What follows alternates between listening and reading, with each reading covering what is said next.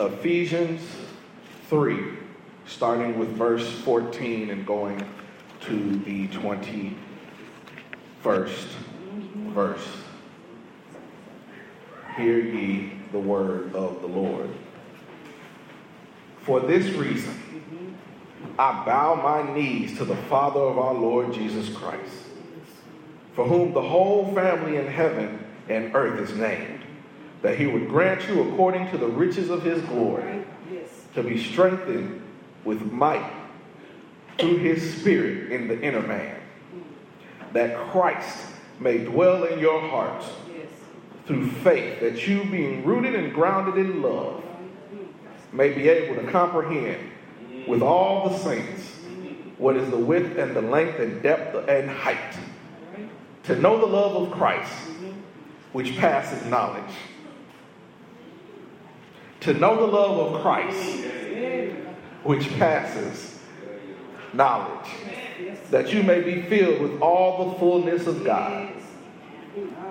Now unto him who is able to do exceedingly abundantly above all that we can ask or think, according to the power that works in us. To him be the glory of the church by Christ Jesus to all generations, forever and ever. Amen. Amen. God's word for God's people, and God's people said amen. Amen.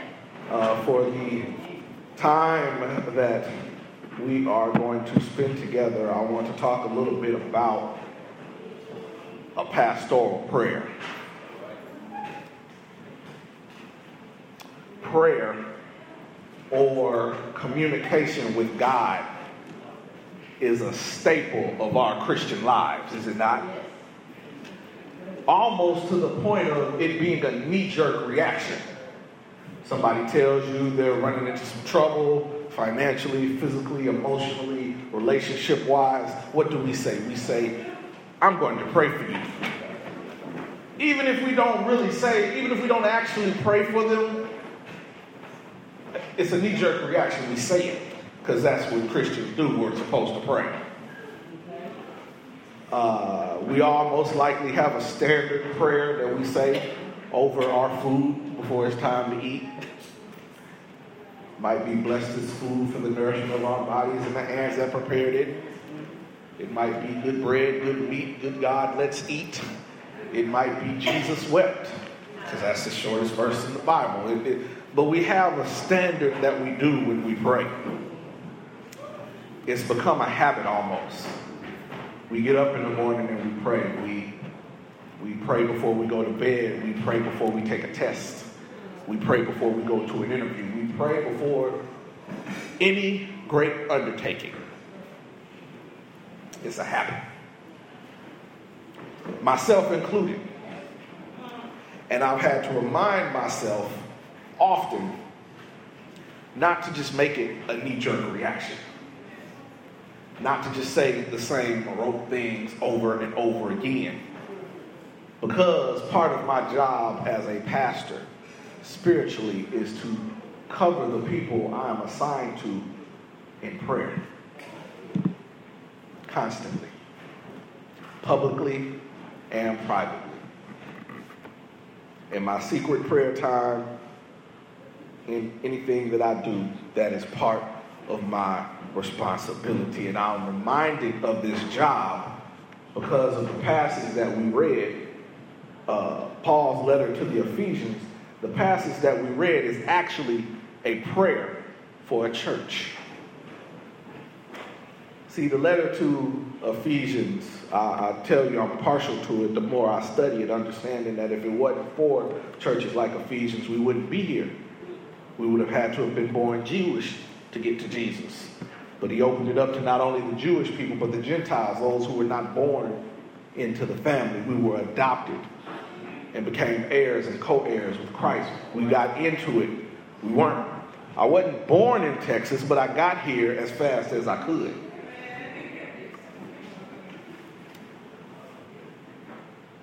But the letter to the Ephesians it's about grace and exhortation, $5 word for encouraging people to do something.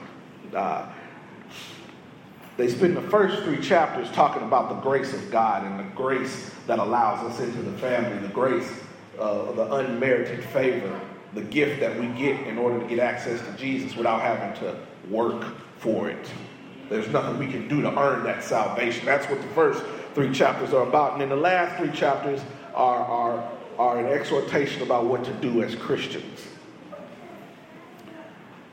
What you heard in your hearing is a prayer and a doxology to cap off what the author has said about God's grace, God's unmerited favor, God's decision to let those of us who were not born into the family still get family status. And it starts off, the passage that we read starts off with, for this reason, because just a few verses before that, they are exemplifying boldness in God. Matter of fact, it says in verse 12, in whom we've had, go up to 11, it says, according to the eternal purpose which he accomplished in Christ Jesus our Lord, in whom we have boldness and access with confidence and faith in him.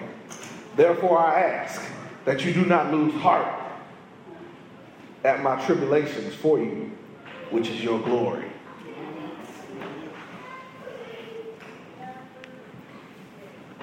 Paul is praying for the church because they are going through some trials and tribulations. You have these people who weren't ever together before, actually from different sides of the spectrums, the Jews and the Gentiles, trying to come together. And it's conflict. They don't eat the same kind of foods. They don't practice the same kind of habits. They don't talk the same way. But they all supposed to be in the same building for church. They are all learning to worship the same God. And so Paul is praying for them. He is praying for them. First point, he's praying for them. He's praying that they get the Spirit of God. Let the church say Spirit. Spirit. He prays that the Spirit of God will strengthen their inner beings, the inner man. What's on the inside of them, what they are made of. And he says in the text, for this reason I bow my knees to the Father of our Lord Jesus Christ. And I was wondering why you would put some sort of thing like that in the text, and I had to study, and I've learned that back then they really did not pray on their knees.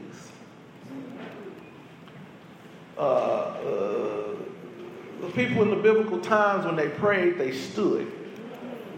Sometimes they would also rock back and forth because they felt like you couldn't serve a living God offering a dead prayer.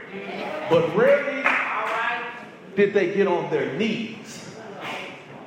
Knees were reserved. Getting on your knees was reserved for begging for a favor from a powerful or important person.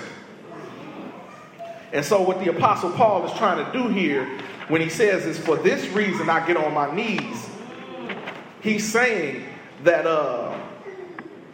God should be considered an important and powerful person, culturally speaking. You know, they say you can tell what somebody worships if you look at their checkbook. Say you can tell what somebody worships when you look at how much time they spend on something. And so what Paul was saying to the church was this is who we need to get on our knees for. This is who we need to culturally ask for these important favors from. Not the rich man down the street, but we need to ask from God. If you can get on your knees for an important person, how much more important is God? I, at my previous appointment, had a meeting with a church in the area. It was a different denomination, and I'm going to leave the denomination out of the conversation. But I went to visit the church, and they had kneelers like we have here at the altar. And I said, so I had not seen kneelers in that church before except the Catholic church. And so I went to said church and we met and broke bread afterwards and went to eat. And I said, oh, you've got some really nice kneelers on your pews. That's pretty nice. He said, yeah, we bought this church from a Methodist church. That's why we have kneelers, because our denomination kneels for nobody. He said it as a joke, but it stuck with me. Because, some of the meanest truths are told in a joke. And he didn't mean it in any kind of malice, but it got me to thinking about that when I was prepared for the text. Kneeling for God had not been accustomed. So we ought to prepare ourselves, our inner man, our inner woman, in order to kneel for God, because God is the most important person. There is going to come a time where you cannot turn to anybody else. They might not be available. Preacher's Bible might be closed. Mom might not be able to answer the phone. Dad might not be anywhere around. Our friends and family may be gone. And we need to be able to turn to God. Because that is when you have to know that greater is He that is within you than he that is within the world. That's when you got to know to look to the hills from whence cometh your strength.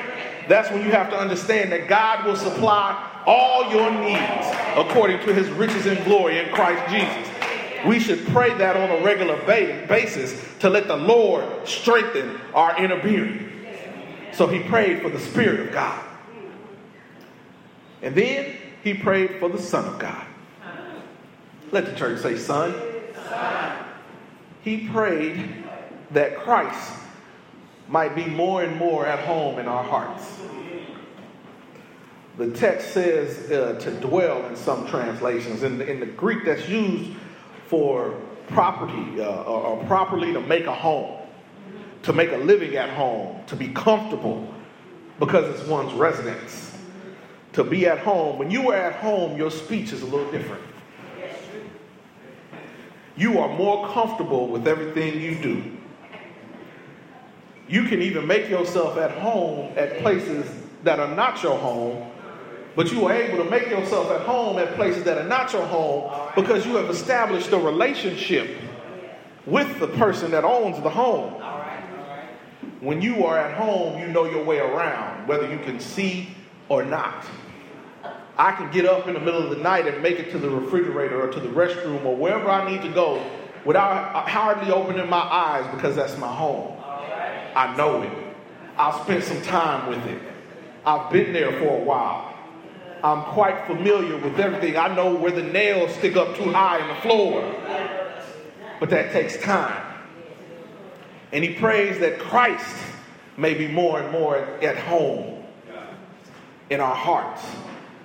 You know, I have a few friends that have all adopted a rule at their house. If you visit the house more than 3 times, you no longer have to ask to go to the refrigerator. The first 3 times, if you say, hey, you know, do you have anything to drink? They'll actually get up and get a drink for you and pour it and give you the glass and the juice, water, milk, whatever. They'll do that for you. But if you go to their house, one of my closest friends, DJ, has this rule as well. But if you go to DJ's house more than 3 times in a row and you say, I'm thirsty, DJ will look at you. You know where the refrigerator is? Because if you've been over his house more than 3 times, you ought to have made yourself at home. We ought to be able to make Jesus at home in our hearts. And the only way that we can make Jesus at home in our hearts is to spend some time with him. Spend some time at the church. Spend some time worshiping him. Spend some time in prayer. Spend some time reading the word so that he'll know us and we'll know him. He'll know his way around our situation because he's been around there before. He's not somewhere hidden. And you want Jesus in your heart. And you want the strength of the inner man, not only because you need God in time of trouble, but because I say this a lot, and I'm going to sound like a broken record for as long as I'm here. You all will preach more sermons than I ever will. You all will be the only Bible some people read. And when the time comes, what's in your heart will come out. The Bible says in Proverbs to keep your heart with all vigilance, for it flows the springs of life. And Jesus, when he was talking about what defiles a person, he said in Matthew 15:18-20, that but what comes out of the mouth proceeds from the heart. And this is what defiles, for out of the heart comes evil intention, murder, adultery, fornication, theft, false witness, slander. These are what defile a person, but to eat with unwashed hands does not defile. You know, when you memorize something, what do you say after you memorize it? I know it by heart. That means you're able to call upon it when you need it, because it's in you. And what better thing to put in you than Jesus? I would love to have Jesus inside my heart when called upon in times of trouble, as opposed to some sort of malice or wickedness or evilness towards another person. We are Christians. We follow Jesus. We ought to have Jesus in our hearts. And so we pray, or Paul prayed for his church. He prayed for the Spirit of God to strengthen them on the inside, and he prayed for the Son of God to be in their hearts. And then he prayed for the love of God.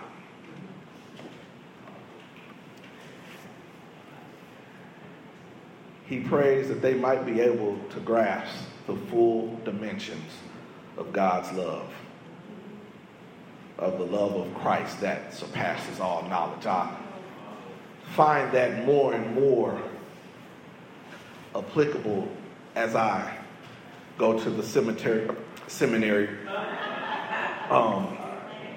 We learn all of these different things.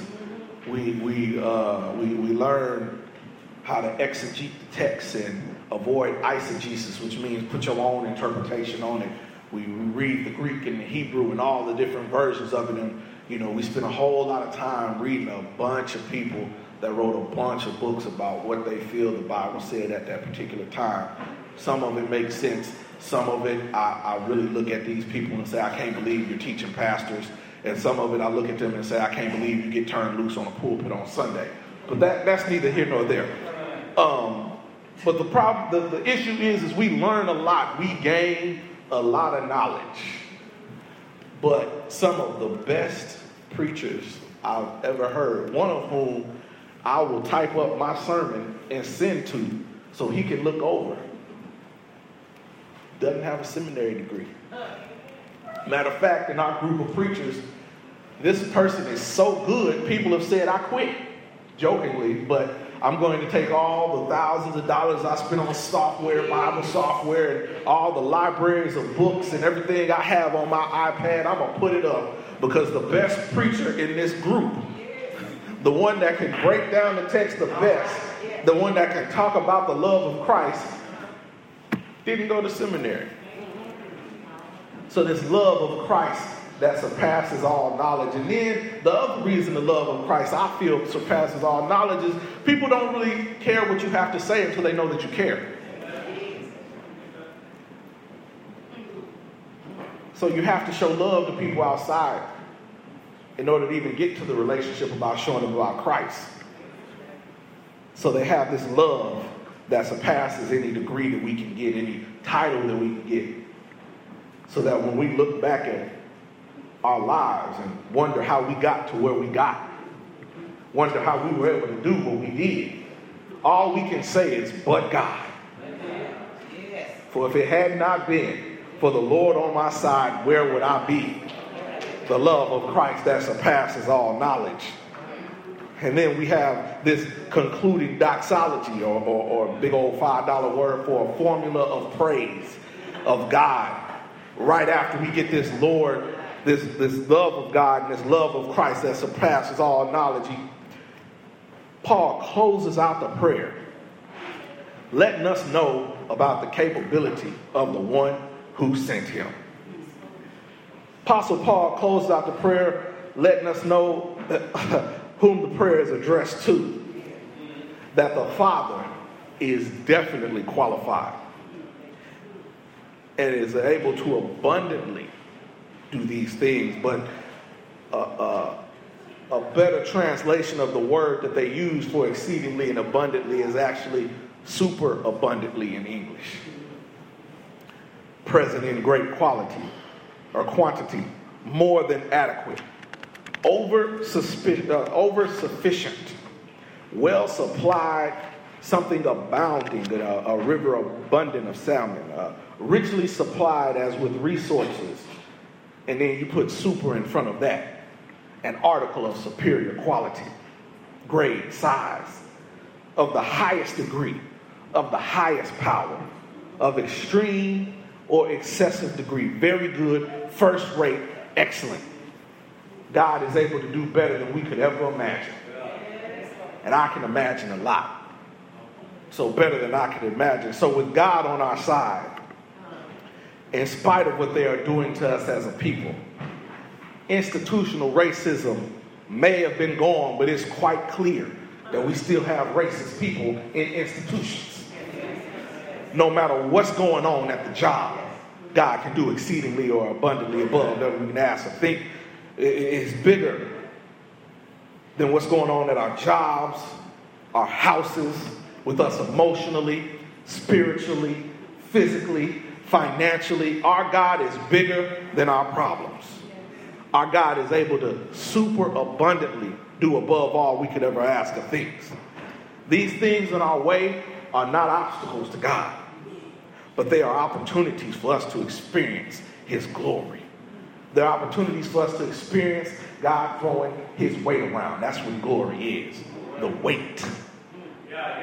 You know, when somebody takes over something or somebody influences something that needs to be done, we say what? They are throwing their weight around. So we can sit back and ask God to influence our situation better than any person ever could, because he's God. And he can do more than we ever could ever ask or think or imagine. In the name of the Father, in the name of the Son, and in the name of the Holy Spirit, the doors of the church are open, and we invite you to come.